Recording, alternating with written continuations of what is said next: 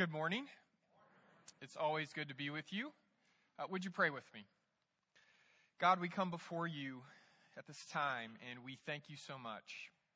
We thank you for the ways that you call us into community, not just here in this city, but around the world. We thank you for Rambi and his wife, and just the chance we have to be with them this morning, the symbol they are to us of your global family, your global kingdom. God, I pray that as we open up your word this morning, that you would speak to us directly, each one of us, helping us to hear what it is that you need us to hear. We thank you for your Son, more than we can say, for who he is to us and for who he calls us and empowers us to be. It's in his name we pray. Amen. Growing up, my dad was a preacher, and when I was at church, I found that almost no adult would ever call me by my name. I was Lewis Robinson's son. And as much as I loved my dad and as much as I looked up to him, I didn't exactly always love the fact that I didn't feel like I had my own name, that I was my own person. And like most kids growing up, at some point I decided I need to break out of that mold. I need to be my own person. I need to make my own name. And I usually decided to try to do that on youth trips because my father never, ever went on youth trips. And I thought, here's my chance to fit in, to seem like a normal teenage guy that likes all the same stuff that other guys like. I'm not just a preacher's son. And so I will never forget a particular year going to Sierra Bible Camp, and I decided I was going to pull a series of pranks so that I could seem like I was my own person. Now, I'll admit up front, none of this was my best or most original work, but first night of camp, I sneak into all the bathrooms, and I had these chicken ramen flavor packets, and I unscrewed all the shower heads, and I emptied those in the shower head and put them back in. I had a black marker. I went into all the toilet stalls and unrolled the toilet paper and drew a spider and did that a few layers deep and then rolled it back in. And then I took silver duct tape and I put it underneath each faucet with just enough space that it would spray the person who was trying to turn the water on. And then I went back into the cabin and waited. And so the next morning, these people are running around. You could tell the first set of kids who tried to take a shower, they all had this dark brown mark all over their arm, and they smelled like soup. And they couldn't figure out how to get that smell out. There were people screaming randomly when they went into the toilet stalls because they thought spiders were jumping out on them. And tons of kids had to change their clothes after trying to wash their face or brush their teeth. And they were looking for whoever was responsible for this. So the camp director gets up and makes an announcement and says, if anybody knows who's responsible for these pranks, you get free candy and Cokes at the canteen all week. And I knew I was okay then because it meant they didn't know. And nobody would ever guess that Lewis Robinson's son would be responsible for this.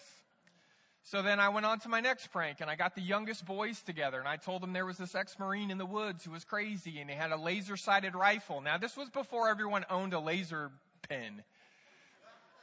And so I waited for the campfire devotional that night. We were singing Blue Skies and Rainbows, and everybody was feeling it, and I took the pen out, and I put a bright red dot on Tommy Thompson's his forehead. And all the 3rd and 4th grade boys started screaming and going for cover. And I thought I got away with it. And that's when I felt a hand clamp my shoulder. And I looked up and it was the camp director. So 10 minutes later, I'm in the office there with the camp director, and he is letting me have it. I mean, all kinds of stuff, telling me I'm an embarrassment and I need to be a better person. And then he finally takes out the big guns and says, you know how your father's going to feel when I have to call him and tell him what you've done to his name. Right? And it really bothered me. But I knew he was right. Right? I knew that as long as I was with church people, especially, I didn't just have my own name. No matter what I did, no matter where I went, I was also taking my Father's name. Open up your Bibles to Exodus chapter 20. We're just going to be looking quickly at verse 7. The people of God have gathered around the mountain of God to listen to the words of God, and he's already given them the first 2 commandments. And then he says, you shall not misuse the name of the Lord your God, for the Lord will not hold anyone guiltless who misuses his name.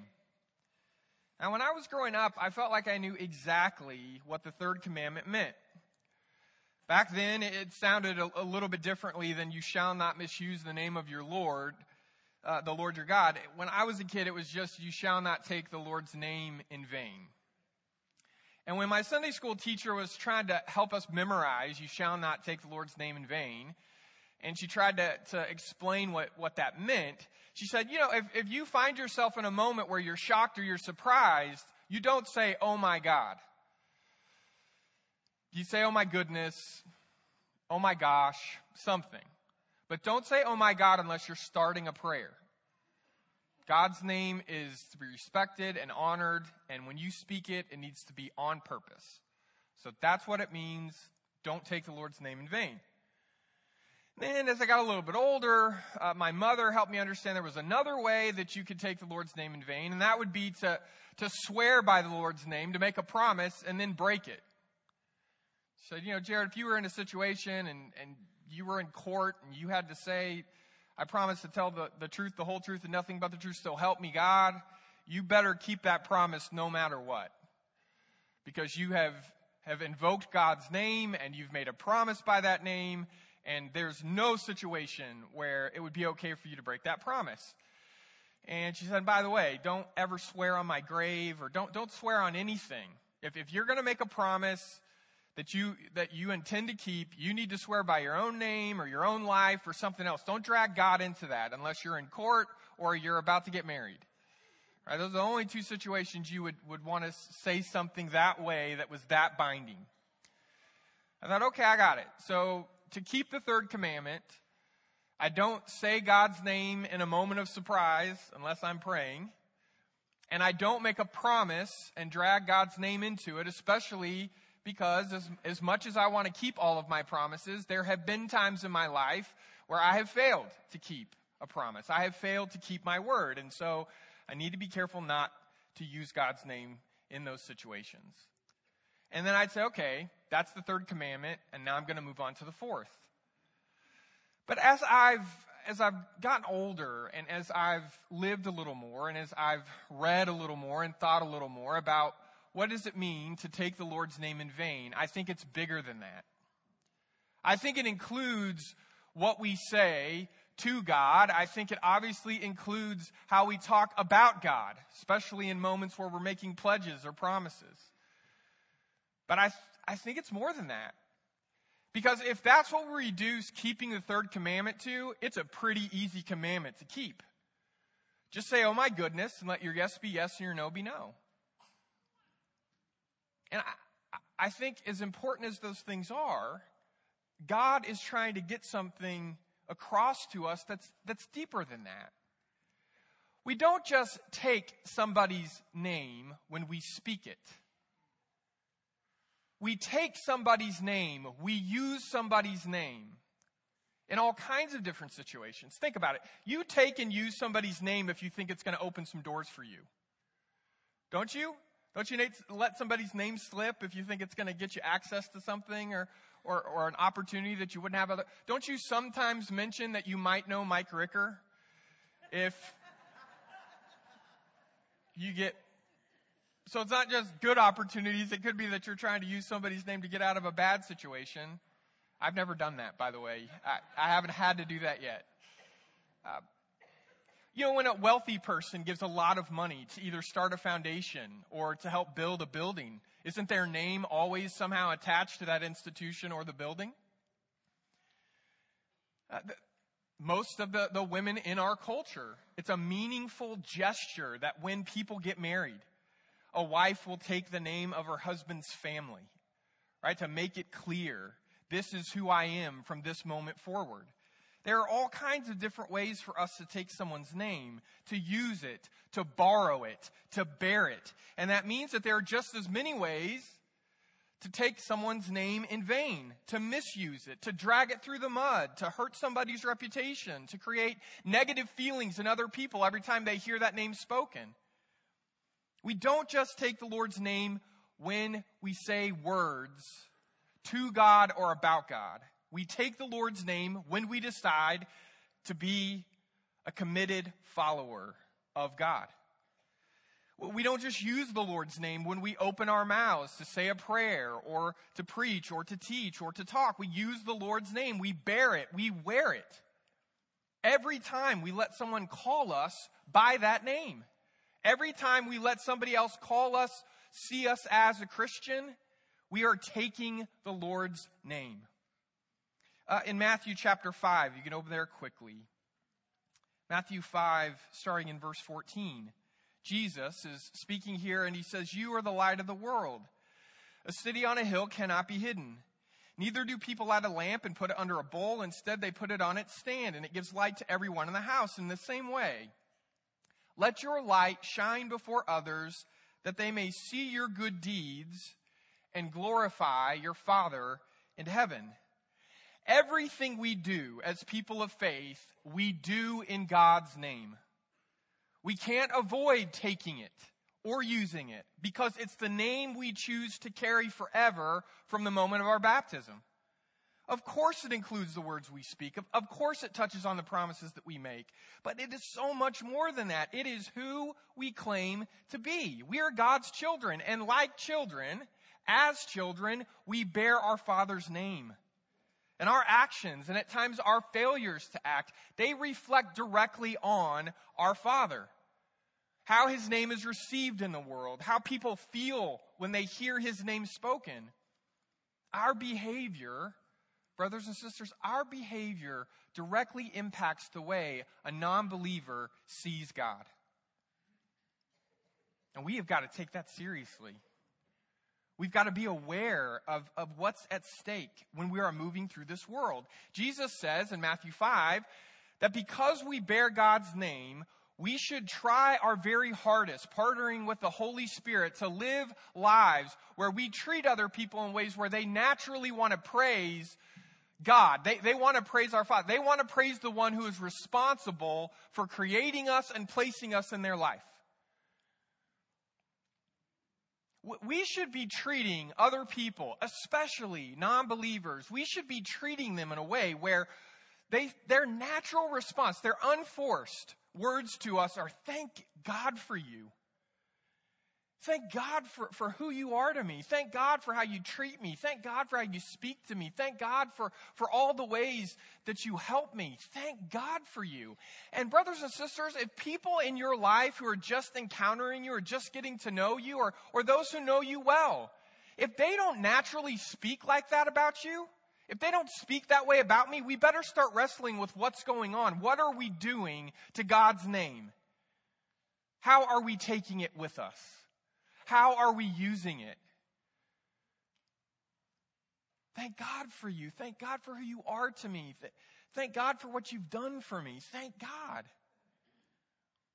You know, what makes this difficult is it's not just that the world, that unbelievers would give us credit for doing good things and then thank our Heavenly Father for the good things we do. The world is always watching for the things we do that nobody would consider good. And then they make generalizations from what people who call themselves Christians, what they've done, the mistakes they make, and they say all Christians are like that and Christ is like that. And I know we don't feel like that's fair, but it's how the world sees us. It's how the world works when it comes to groups of people who all go by the same name. And so every time a story breaks of a minister who's cheating on their spouses or stealing from their churches, every time there's a public funeral and a bunch of church people show up and they have signs with hateful words painted on the signs, every time someone who goes by the name of Christ meanders onto social media and is ugly or judgmental or condemning, people say that's how all Christians are. That's how Christ is. And it actually leads people in our world not to praise God's name because of what we're doing, but to curse it That's what it means, I believe, in its fullness, to take the Lord's name in vain. And when you read Scripture, God cares very much about his reputation. And he cares very much about how his people impact his reputation. Because he knows if his people can't be good and caring and kind and patient, then why would any other group of people trust that our God is a good and patient and loving and compassionate God? If we're always talking about him in those ways, but we're not living in those ways, people see through that. And they don't trust it. That is a lot more difficult, I think. It is a lot deeper. It is a lot more expansive than saying, oh my goodness. And when you make promises, you don't drag God's name into it. I get that. I think that's a starting place. But if that's what we limit this third commandment to, we have made it far too easy for us to convince ourselves we're living it out already. And every time we open Scripture, we need to be wrestling with, in what ways is this Scripture calling me deeper? In what ways is this commandment questioning my current way of life? How is the God who loves me enough to challenge me to grow better, how is that God challenging me here? Everything we do, good or bad, as God's people, everything we do in God's name. And I just want us to be honest, what are we doing to God's name? When I first graduated with my master's from ACU, and Lauren and I were getting ready to work with our first church, I got a job in the San Francisco Bay Area in a little town called Antioch. We moved there, and about the same time we moved there, they had hired another minister. His name was Rick. His wife's name was Virginia. Rick was going to be designing and leading our worship. And so we got there basically in the same couple of weeks. And so, you know, when you first move to a place, there's all kinds of things you got to do. You got to get all your bills changed over, and you meet a bunch of new people, and you find some relationships forming, and then you ask them, well, who's the best person to go to for this and that, and who should I call? And so Rick was looking for some new insurance policies, and he found out that one of the best agents that people knew about was at State Farm, and so he calls State Farm up, and he talks to a woman named Carol, and she invites him to come in. And so Rick meets her and at her office and is visiting with her and talking with her, and she asks him about himself a little bit, and he says, I'm new to town, just moved here for a job. Where do you work? I work at the East Side Church of Christ. And oh, that's interesting. So they keep talking for a while, and eventually Rick decides, he's going to buy a policy from Carol. And so he's staying there a little bit longer, filling out all the paperwork, and he gets to the end of everything that he needs to do, and he starts to get up to leave, and she says, hey, I need to tell you something. I grew up going to church as a little girl, and I don't know. But somewhere along the line, I just decided that wasn't as important to me as it had been. And I still believe in God, but I haven't walked through the door of a church in a long time. And I really feel alone in my faith. And I really feel like I never really committed the way I wanted to. And so I made a promise that earlier when you told me that you were a minister, I made a promise to myself that if you were good to me, if you were patient and kind, that I would go to your church. I've never even heard of a Church of Christ. But tell me what time it starts and I'll be there. So Carol starts coming to church. Week after week, and about 6 months in, we start studying together, and she gets to the point where she wants to make a commitment. She wants to make a promise. She wants to get baptized. She's never been baptized, and so we're getting to do that on a Sunday morning. And I'm standing there in the baptistry with Carol, and I start to tell the church a little bit about her and about how she first walked through the door of our church. And while I'm telling that story about my coworker, Rick, I look, and he's got tears in his eyes. And I know why he's feeling as emotional as he is, because he's talked to me more than once about it in the past 6 months as Carol's been coming to church. And he just said to me, Jared, I'm just so glad that when I walked through the door of her office, I didn't know the promise she'd made with herself, because I think I would have messed it up. I would have been so nervous. I didn't know that when I walked through the door of her office, that how I treated her was going to directly impact whether or not she was going to come through the door of our church. I'm actually glad I didn't know that's what was at stake. And as is my custom of being comforting to someone while they're deeply reflecting, I said, that's always what's at stake. And then I didn't feel so good. That's always what's at stake, right? Every time a person who bears the name of Christ walks into a room, walks into somebody else's life, walks in especially into the life of a non-believer, every single time that happens, what's at stake is, are we making them more or less likely to want to reach out for God? To open their hearts up to God? To maybe for the first time in a long time decide to come through the doors of a church? That's what's at stake. It's what's at stake when you're at a restaurant and you have a decision of how to treat a waitress or a waiter. That's what's at stake when you move into a new town and you're meeting a bunch of people, or any situation where you're meeting new people and they don't know you yet, and you've got a chance to decide in that moment, how am I going to take God's name? How am I going to represent, to bear God's name to these people? I'm not trying to make us uptight or stressed out or overly worried about it. I'm wanting us to wrestle with the idea that there isn't a place that you go where other people are present, where you get to make the decision you're not taking God's name with you. And we've got to be intentional about that. We've got to be purposeful about that. We've got to know that's the opportunity. And one of the things I guess we have to do is admit that if we're not always aware of that, then today's the day you need to start.